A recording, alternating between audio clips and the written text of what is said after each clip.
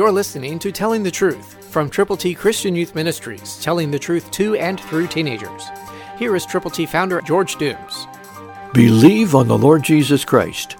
But now I come to you, and these things I speak in the world, that they may have my joy fulfilled in themselves. John 17:13, New King James Version. What a great thing it is that Jesus is saying, you and I can have joy. It can be fulfilled in us because of our trust in Jesus, because we have turned to Him from our sins. We have believed on the Lord Jesus Christ, and we have told other people about Him. Now Jesus is saying to His Father, I'm coming back. I'm coming back to heaven.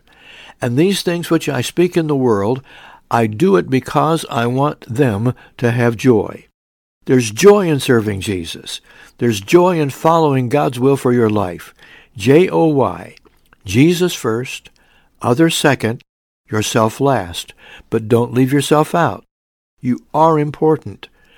God wants you to have joy fulfilled in yourself when you trust Him, when you serve Him, when you share your faith in Him with people for whom you are concerned.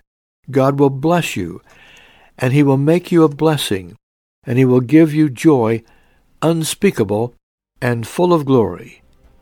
For Him and to Him. It's available. Jesus' joy can be yours. Christ, through you, can change the world.